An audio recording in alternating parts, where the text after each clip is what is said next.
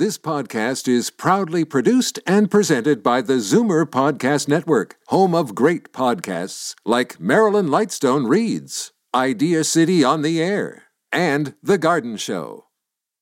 You're listening to an exclusive podcast of Fight Back on Zoomer Radio, heard weekdays from noon to 1. Oh, no! Fight Back with Libby Znaimer on Zoomer Radio.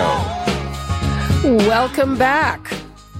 In its first annual Homeland Threat Assessment, the U.S. Department of Homeland Security said white supremacist extremists remain the deadliest domestic terror threat to the United States, and they are certainly a big factor on social media, which knows no national borders. And yesterday, Facebook CEO Mark Zuckerberg announced the company's new policy that will ban posts that deny the Holocaust or distort the facts surrounding it.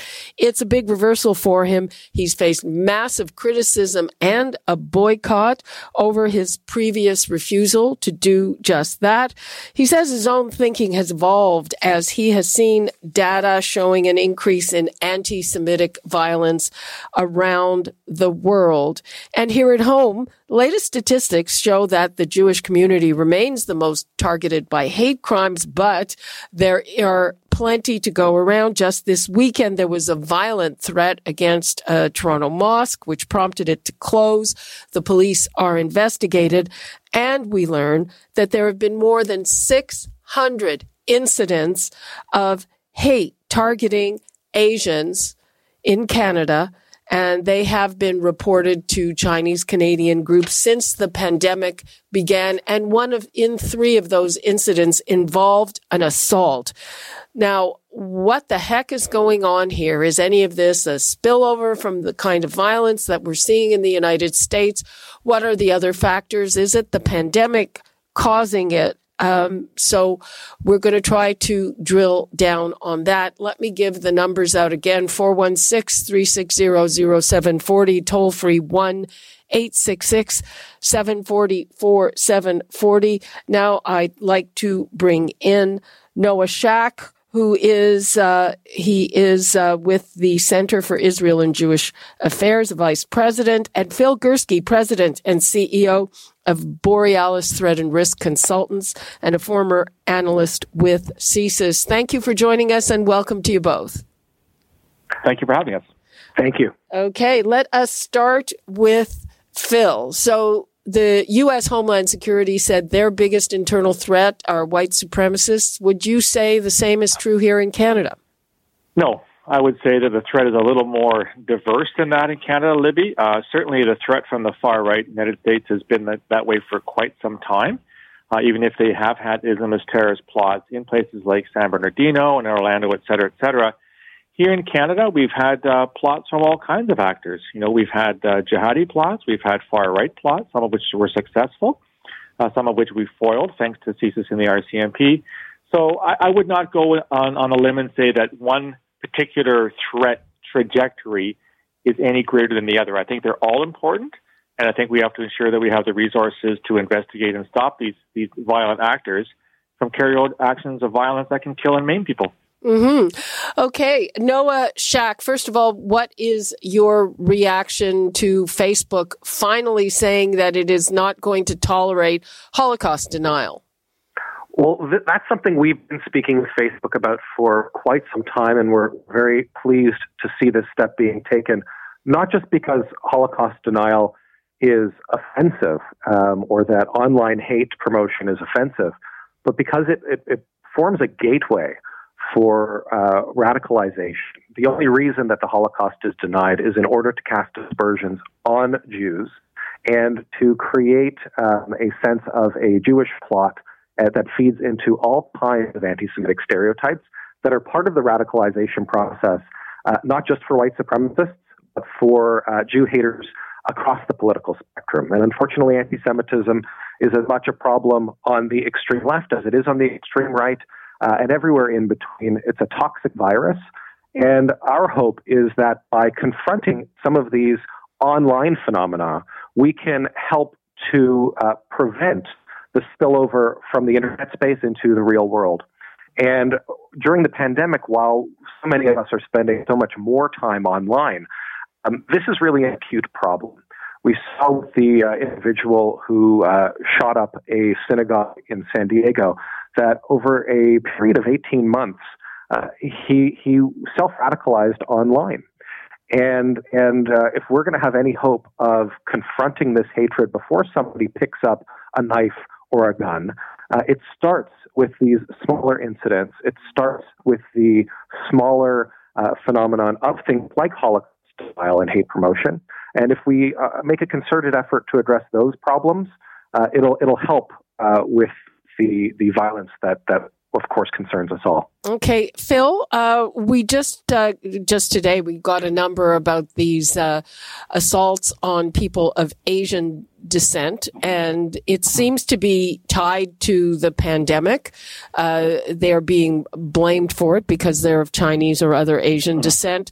And also there was this terrible threat against a mosque. Do you see this as a direct result of the pandemic and people spending more time online? What's the cause of this? It's really complicated, and I will disagree with one thing your other guest said. Nobody self-radicalizes, Libby. It's a community thing. It's about people talking to people and copying people. It doesn't happen in the recesses of your own mind. This has been going on for a long time, Libby. The pandemic is merely exacerbating a situation. As your other guest said, anti-Semitism and hate has been around forever. Racism's been around forever. The dislike of people who are different has been around forever. The pandemic, as your guest said, with us spending more time online, is perhaps acting as an echo chamber for a lot more material to be presented, but it's not causing this. This is simply facilitating it. And we are in an extraordinary time now where we haven't had this for a long time in which people aren't going to work, they're not going to school, and they're immersing themselves in these sort of rabbit holes online. But I guess I would caution that, when I worked at radicalization at CSIS, it's not a very simple thing to define. It is actually very, very complex, and there are no easy solutions to it. And the other thing I would also say very quickly, the vast majority of people who posting on things online, hateful things online, never do anything about them. They talk the talk, they don't walk the walk.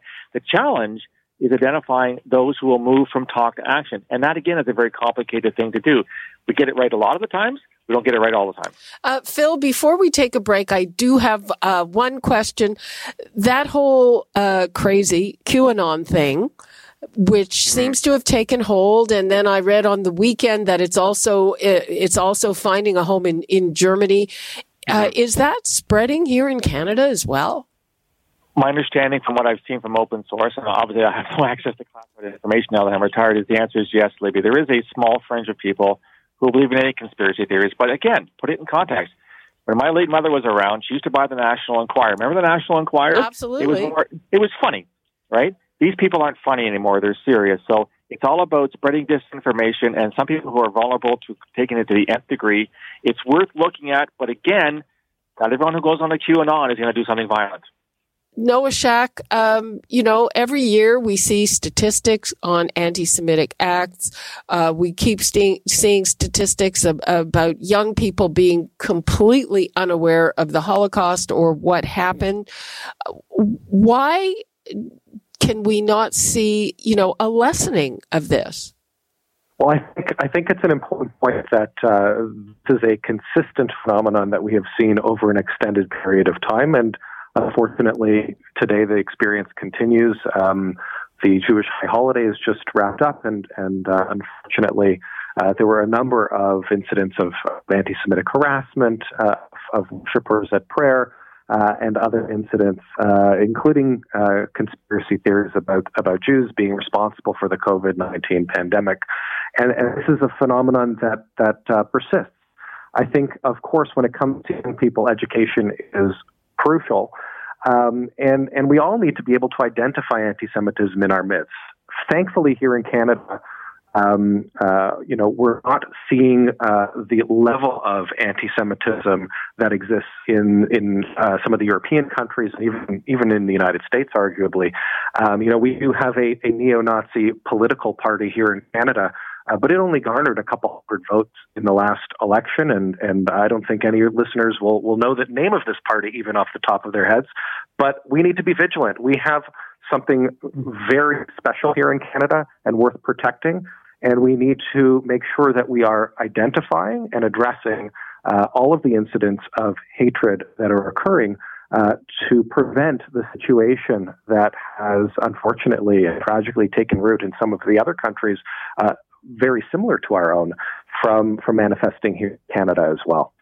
Phil, I want to talk about this truly bizarre incident in the U.S. last week where there was a plot to kidnap and likely murder the governor of Michigan. And I'd like to know from you, is that something that you see as an outgrowth of the kind of white supremacist terror that they've had for a long time there? And is it something that you could ever see taking root here? I mean, it has, there's obviously is a misogynist, and people were very upset with her for taking precautions and instituting measures because of the coronavirus. And also, it can't be ignored. Donald Trump was tweeting things like "Liberate Michigan." Yeah, those are all good points, Libby. A couple things.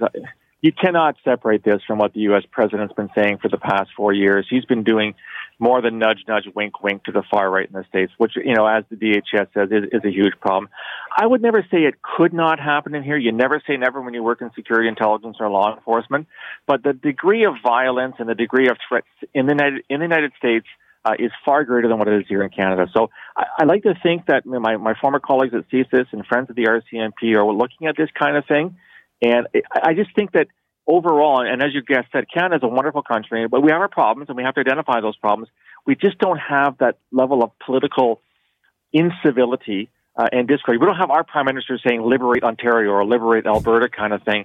So it comes from the top, and it's a long-standing problem the United States has ever had since the end of the Civil War in the 1860s. And again, it's complicated. I hate using that word so much. It's complicated. But so yes, it could happen here. I think it's less likely to happen here. Which doesn't mean, as your guest said, we shouldn't remain vigilant. We should all remain vigilant as Canadians to point this stuff out, to denounce it, and to call the authorities when we're concerned.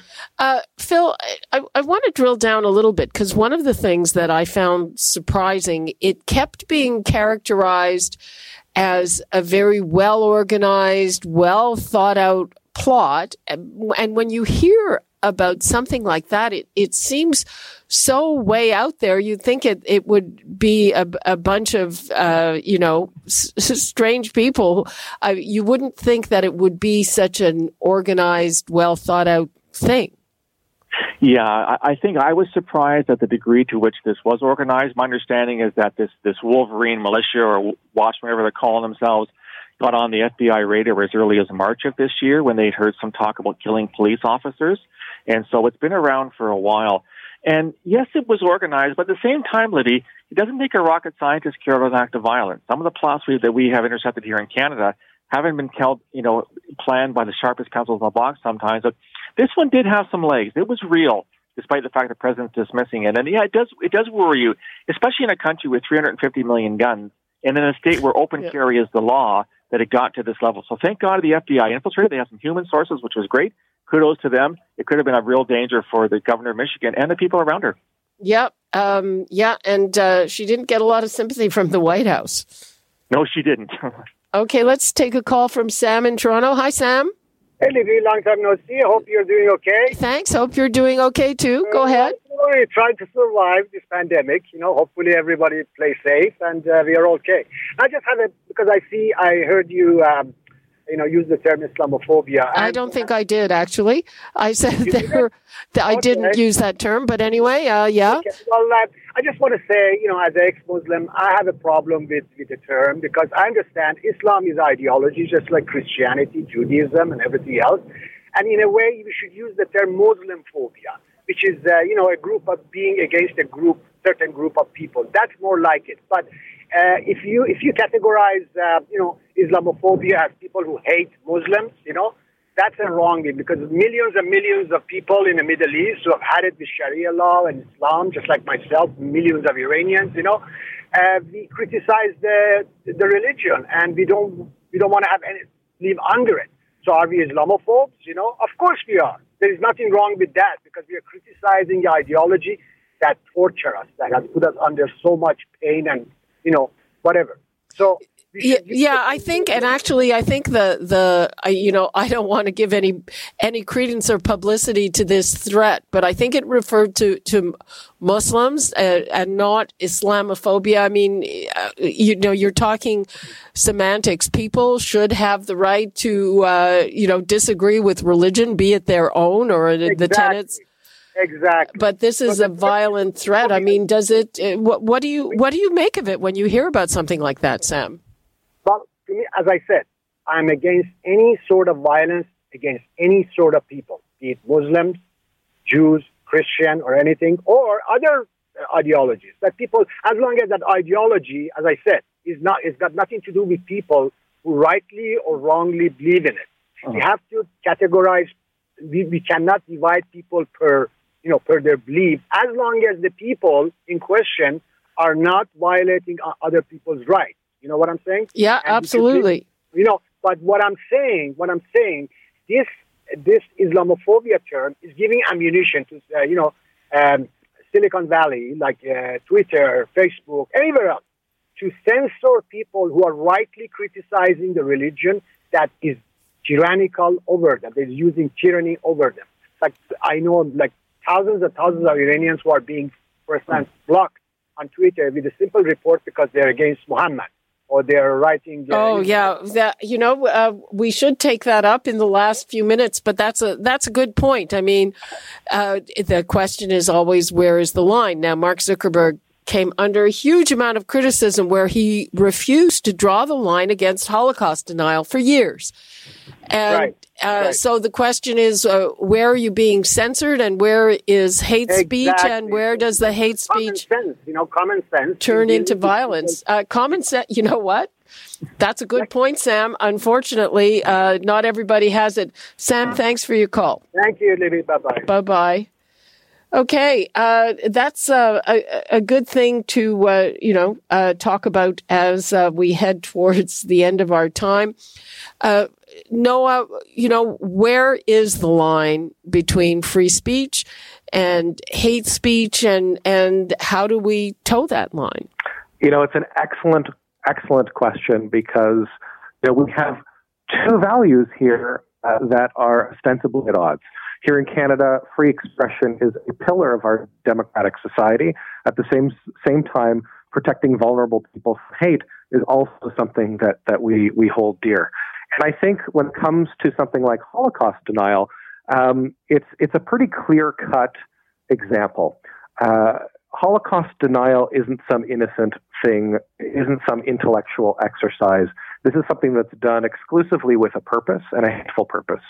And, the issue here isn't about people questioning facts, historical facts. It's about people misrepresenting facts about the most heinous episode in human history in order to drum up some of the same hatred that led to the mass murder of Jews, in living memory. And I think that's what distinguishes it from just open debate and open discourse around an issue. And I think we have to look at that. We have to look at what is this speech really all about? What is it for? What is the purpose? What is the objective? Before we weigh in and determine whether or not it's hateful. And there's also a difference and a distinction that I think more Canadians need to understand, that something can be hateful and not criminal. And as we are engaging with what do we do about hate speech in our society, sometimes it's not rise to the level of criminal hate promotion, but when it is, it needs to be prosecuted, and we haven't seen very many prosecutions of hate promotion here in Canada for a number of reasons. Okay, and Phil? Sorry, Phil? Go ahead. I agree with Noah. I mean, Holocaust denial is simply unacceptable on any level. We may disagree on where that line that, Sam talked about, you talked about, Libby, it is tough. It's tough to, go from freedom of expression and difference of opinion to actual hate. Common sense makes a lot of sense to you and me, Libby, but common sense is not the law, unfortunately. And I think that we will continue to struggle as humans to determine what's okay, what's not okay, and what's criminal. it's, again, sorry, I've used it again, Libby. It's complicated, and I just wish we had an easier way to figure this stuff out. Okay, I think that's a good note to wrap things up on. Thank you so much, Phil Gursky and Noah Shack. Appreciate your time. Thanks, Libby. Thank you. Okay, and that's all the time we have for Fight Back for today. You're listening to an exclusive podcast of Fight Back on Zoomer Radio. Heard weekdays from noon to 1. You're listening to an exclusive podcast of Fight Back on Zoomer Radio. Heard weekdays from noon to 1. You're listening to an exclusive podcast of Fight Back on Zoomer Radio. Heard weekdays from noon to 1. This podcast is proudly produced and presented by the Zoomer Podcast Network, home of great podcasts like Marilyn Lightstone Reads, Idea City on the Air, and The Garden Show.